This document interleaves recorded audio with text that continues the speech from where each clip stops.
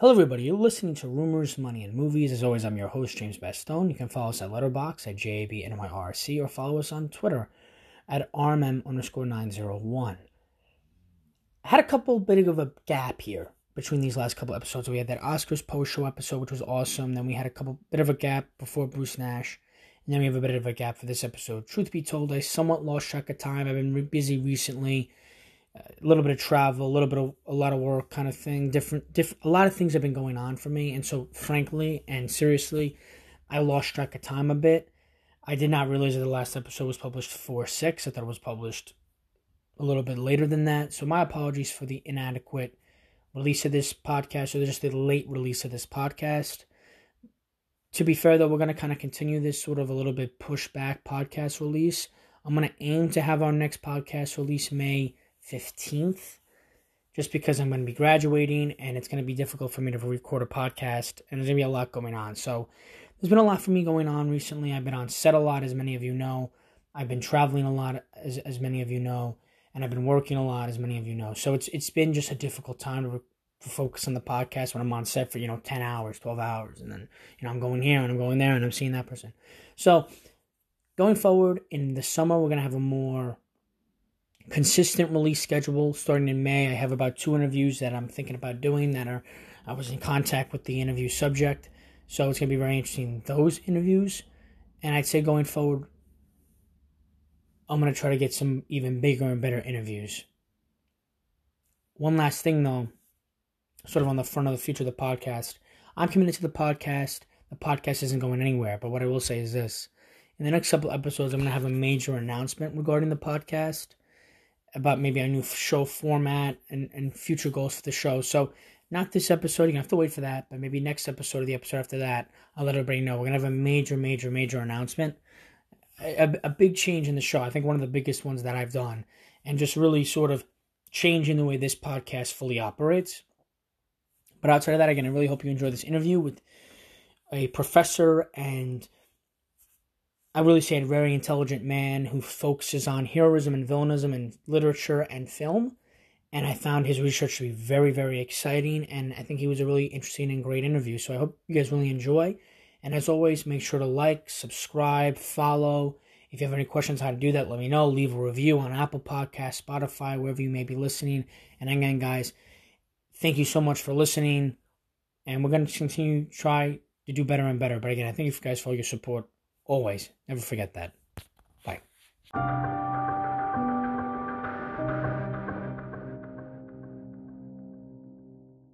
Hi, everybody. Welcome to Rumors, Money, and Movies. I hope you enjoyed our episode with Bruce Nash. A couple weeks ago. It was phenomenal to get him back on the show. That took a while. He's a really busy man. But we're going to have a 2-part episode today. And our first guest here is Professor Scott Allison at the University of Richmond. He is an author as well as speaker and professor at the school, and he's joining us now. Hey, James. Thanks for having me. No problem. So before we get started, how about you just introduce yourself? Who are you? What do you do? Yeah. I'm a professor of psychology at the University of Richmond, and I teach and do research on leadership, heroism, group dynamics. And I kind of got into heroism by accident. I was always interested in morality and cooperation and pro-social behavior, stuff like that. And then a dear friend of mine from Williams College came to the University of Richmond and he studied leadership. So this was kind of like the beginnings of Reese's peanut butter cups, where I had the chocolate and he had the peanut butter, and we put them together. It's like, wow, you study leadership, I study morality and helping and pro-social stuff. Sounds to me like we're studying heroism and heroic leadership and what makes a hero and why we love heroes and why we're drawn to them and stuff like that. Yeah, so I was peeking at your LinkedIn. You're a California boy, I saw. So Yeah, sorry about that. Yeah. do you miss the weather? I mean, you're in Richmond, or is it okay? Oh my gosh, do I miss? That's maybe the only thing I'm. Oh, I know I miss the weather in the mountains, but I like the East Coast. Cool, yeah. So I ask everybody on the show when they come on 2 questions, and they're very important. One is, what's your favorite movie? And the second one is, what's your relationship with film? whether that's Wow. personal or Okay. professional. Well, I like that. Favorite movie, and this is going to sound really sappy, but I'm kind of a sentimental, sappy guy. And I like comedies, and I like to think and to feel good at the end of a movie. So maybe you can guess what my favorite movie is. Groundhog Day.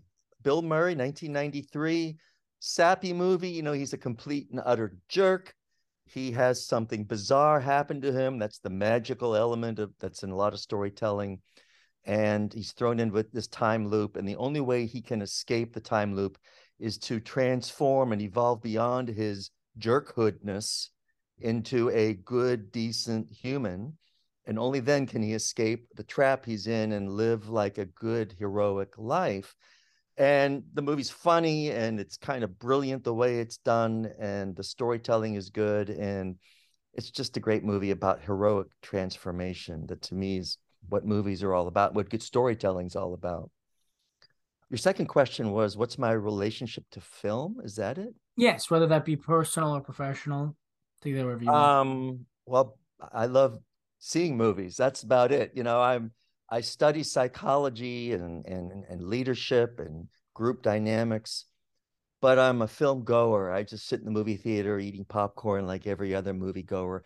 And I love storytelling, and I love the psychology of storytelling and why human beings are drawn to storytelling, what storytelling does for us, and how important it is to our growth and development. It's really underestimated in terms of the impact a good story can have on what kind of human being we become. So, as a fan of movies and also a fan of the psychology of movies and storytelling. You just said how we're drawn to these things. How were you drawn into this whole? How does someone who, how does like Scott Allison at like 8 become an adult and is researching heroes all day and morality? I know that's a good question. Well, I think that I mean that boy, that's really good. I'll have to get a little slightly personal here, and that I had, like many people, kind of a rough childhood, and so I had like many people, a lot of shit to overcome, and I think that a good juicy hero's journey, good hero story in the movies or in plays or novels involves a hero having to overcome adversity and obstacles and be the underdog who triumphs over all of these challenges and struggles and somehow figures life out, sort of, um, coming from very humble origins. So I think in a sense I kind of was an underdog, although I think millions of people grow up under with difficult childhoods and weird, bizarre, dysfunctional families like I did. So I'm certainly not alone. Maybe that's why we're drawn to the struggle that's inherent in movies and storytelling, that there is a struggle, there is an incredible, what some people call it, being in the belly of the whale or the dark night of the soul. The hero is hits rock bottom and his all is lost, and at the desperation point, and in old television, that's when they'd break to a commercial, right when the hero is about to die. And I think a lot of us reach that low point, but then you come out of the commercial break, or you're at this particular part in the movie or the hero's journey where the hero, through good mentoring and through struggle and growth and transformation, is able to summon up the resources to become the person they were meant to be, to become their best selves, their most heroic selves. So I think I've always been drawn to movies where underdogs triumph and where people who are beaten and bruised and battered become their best selves, because I think that's what we're all kind of meant to do. And the movies show us how it's done. It's a good answer. And so you kind of hinted it there when you were explaining yourself, but you talk a lot about sort of there's like the hero's journey. And obviously that's big into your research, but you also have something, the four main functions of heroism as well. Do you just want to talk about sort of what makes a hero and how this is like, you're not the only one doing research on this either. So Right, right. So there's a, just in the last like 12, 15 years, or even less than that, there's this whole science of heroism that didn't even exist. You know, we studied leadership and we studied morality and we studied courage and resilience and empathy and all these things that sort of dance around heroism, but no one studied heroism per se until about the year 2010. So it's a pretty new field. And so what makes a hero I think, well, Joseph Campbell's hero's journey, people who go on the journey of self-discovery, who start out in the safe, familiar world and are hurled often involuntarily into that dangerous, unfamiliar world where they encounter villains and horrendous circumstances, pain and suffering, and have to find friends, companions, and allies to help them out of it. So the hero is the person who is willing and able to go on that journey. Keeping in mind that some people are unwilling and they get stuck. And so we know a lot of people in real life who never grow, never evolve, and they're stuck at a very infantile level of development. Some of them are leading our country or lead other countries, and yet that's just the way it is. A lot of us do progress and become humbled and allow ourselves to become humbled and grow. So heroes, what makes a hero is willing to go on the journey, become humbled, be willing and able to transform and become courageous or resourceful or resilient, or develop insights about who they are and how the world works. And that allows them to complete their mission, whatever their mission in life is, whatever their calling in life is. That's what we're meant to do. And everyone's calling is different. So I really think what makes a hero is based on Joseph Campbell's model of the hero monomyth, the journey.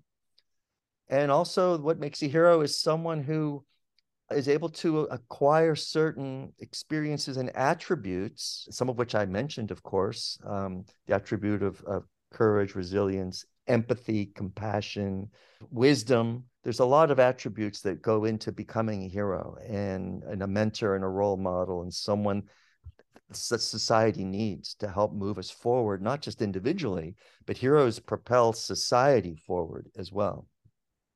That's true. I mean, your research also deals not only with, you do both heroes in the reality and also heroes in like fictional worlds. How would you say, like, are they intricately linked? Are they different? How do you go That, about that? that's a great question, James. People ask me that, and I think they're linked because we have to remember that when authors or movie screenwriters come up with a story, they're coming up with a story. It's is it art imitating life or is it life imitating art? And I think both are true. And so every hero we see up on the big screen in a movie is a representation of our deepest desires for what heroism should be or could be, and reflects real world heroism. And villains reflect real world villainy. Now, what we often get in fiction, when there's a fictional hero, they tend to be more extremely heroic than real world. Real world heroes tend to be a little messier, although now with anti-heroes like Deadpool and other anti-heroes, we get the messiness more in the last 10 years than we've ever seen before. But fictional heroes tend to be a little cleaner, a little more oversimplified versions of real heroes. And fictional villains tend to be a little more evil and a little more sterile and homogeneous than real world villains. But they're definitely linked, and there's huge overlap between a real world hero and a real world or a fictional movie hero for sure. They have a lot of the same attributes. That's indisputable. I read your article where you talked about how heroes and villains are very similar, and you applied the hero's journey to villains. Gosh. See, you're asking good questions because this is the thing that surprised me. Uh-huh. Because when I started studying heroism, I thought, oh, you've got the hero over here, and then 180 degrees on the other side, opposite side, you've got the villain, and they're opposites and they don't overlap. And what we found in our research is that no one wants to hear this, is that heroes and villains actually share more traits. They have more in common than they do not in common. And it's shocking, and it's not something we want to hear because we'd like to think that a hero and a villain are opposites, but they're really two twigs on the same branch. And an example of that would be, think about, suppose you're in a bank while a bank is being robbed, and the SWAT team's coming in and you're one of the hostages. If you're a hostage in the bank and the SWAT team's coming in, do you know who you want leading that SWAT team? A psychopath, Psychopaths, who we typically think of as villains, if it's a smart, well-adjusted psychopath, they found a way to use their psychopathic fearlessness and recklessness and boldness to do good in the world. And so that's why psychopaths are often CEOs of companies and presidents of the United States and heads of SWAT teams, because they're the ones who are able to stay calm and cool under pressure, and they can get the dirty work done without their blood pressure or their pulse rate rising at all. And that's the person you want leading the SWAT team to save your sorry ass during a bank robbery hostage situation. You want a psychopath, because psychopaths have incredible courage and boldness and inhibition and calm and coolness under pressure. So that's an example of how heroes and villains are often indistinguishable. And we know from the research that heroes and villains are both smart, and they're both resilient, and they both have charisma, and they both inspire followers, and they can both be very strong. There's all these things they do that heroes and villains have in common. So I guess it shouldn't be surprising. It kind of caught me by surprise, but when you think about it, it kind of makes sense that the good guys and the bad guys kind of are alike. So you talk about your research. How many do you explain sort of the research? What goes into like what do you actually do as a part of your research, or like what's the process of reaching a conclusion through your research? Wow, that's a really good question too, because some researchers collect data and they actually bring participants into the lab. And I've done a little of this where you bring like introductory psychology students into the lab and you give them surveys and questionnaires and have them make choices and stuff. I've done some of that to get a sense of what the heroic traits are. And we have, from that research, we've got a list of the grade 8 traits of heroes, the grade 8 traits. We asked people to generate traits of heroes, and we got 500 traits. And we used multivariate statistical analyses to break them down into grade 8, we call them the grade 8 categories, like smart, strong, resilient, charismatic, reliable, caring, selflessness. And I'm skipping one or two, but that's how we do research. But have people respond to scenarios or respond to open-ended questions, and then we just do data analysis. My favorite way to study heroes, though, is to just observe and just do some theorizing based on integrating previous theories of leadership, previous theories of cooperation and morality, previous theories of all these phenomena that are related to heroism, phenomena like courage, resilience, empathy, etc. So I tend to do more theoretical work, where I integrate theories, but there are a lot of people, researchers who do collect data and with questionnaires and surveys or observational data. Wow, that sounds complicated. It's fun though, and it really isn't that complicated. It's just fun to discover stuff about heroism that's sometimes counterintuitive. Like you mentioned, heroes and villains having more in common than we realize. And Mhm. I love discovering counterintuitive things. Mhm. You're also a best-selling author, correct? I saw on your website. Self-proclaimed best-selling author. Um, yeah, well, we have a new book come out. It briefly becomes number one. There's a little spike at the beginning, and then within a week we're number 450,000. But but yeah, briefly we can be bestsellers. Yeah, how do you talk about that? I see your book here, The Real Heroes. Just talk about that book, what went into the process of that. All right, so it's co-authored with Greg Smith, and James, you should interview Greg Smith, my co-author on these movie hero books. We've got two movie hero books, and the second one I especially like because it talks about all the different types of heroes that are out there. You know, like there are single individual heroes, there are dyads, like buddy hero stories, or romantic hero rom-coms. And then there are group ensemble heroes like the Fantastic Four or Ocean's 11. And then all the different ways that these different kinds of heroes go on the journey of transformation. And we talk about different types of ways that heroes transform in that book. Like heroes can transform intellectually or morally. Like in Groundhog Day, Bill Murray becomes a really very virtuous person. That's a moral transformation.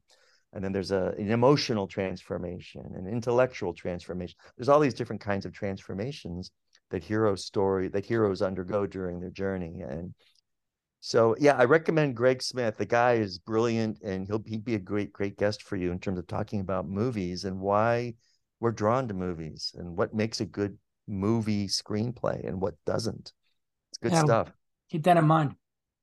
So as we start to wrap up here, I just want to say, what are your favorite heroes, either in real life and art, the people who really inspire you? Well, thanks for asking that. I grew up in Pittsburgh before we moved to California at the age of I was 8 years old. We moved from Pittsburgh to Los Angeles. A little culture shock there. But I was a Pittsburgh Pirate fan, and I'm old enough to remember Roberto Clemente, who was their Hall of Fame right fielder, who was not only a great baseball player, but more importantly, he was a philanthropist, a humanitarian, and he died at the age of 38 while he was still playing. He died in a plane crash. He arranged for relief supplies to be sent from his home country of Puerto Rico to Managua, Nicaragua, where there was a horrendous earthquake, terrible humanitarian crisis. And he arranged for relief supplies to be sent on the plane. The planes weren't getting there with supplies. Someone was pirating them. So he said, I'm going on the next plane to make sure it gets there. And he got on the plane that was overloaded, overweight, and the plane, when right after it took off from Puerto Rico, it crashed into the Caribbean Sea, and he died a hero's death. I mean, talk about making the ultimate sacrifice to save people, to help people. So this really tugs at my heartstrings when someone not only has great ability, athletic ability. I mean, really, who cares who hits home runs and who doesn't? That's not important.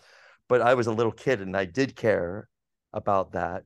And then he dies trying to help people.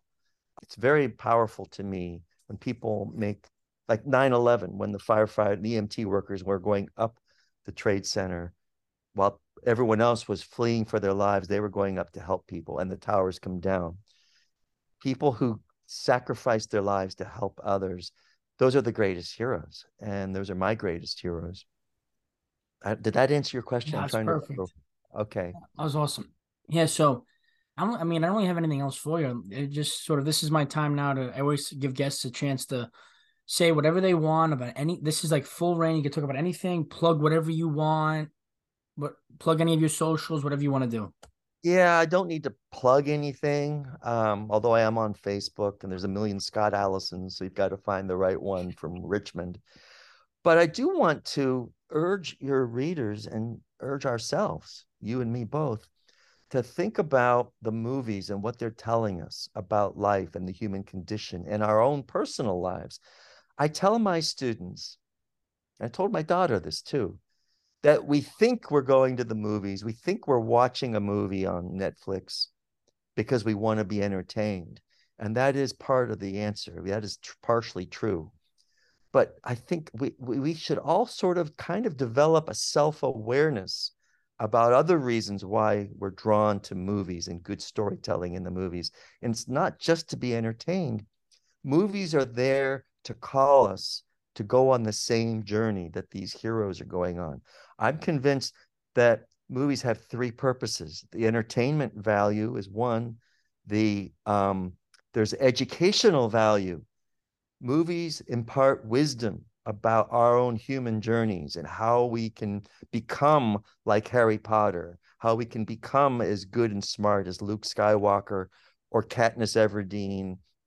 So there's an educational component, and there's also the inspirational component. The movies are telling us, get off our lazy, sorry asses and go on this journey and do the work, do whatever it takes to become your best self, because that's what we're watching movies for. We're seeing an ordinary person become extraordinary by the end of the film. And so I tell people, don't just be entertained. Think about what this movie's telling you about your life, about humanity, and about what it takes to become our best, most heroic selves.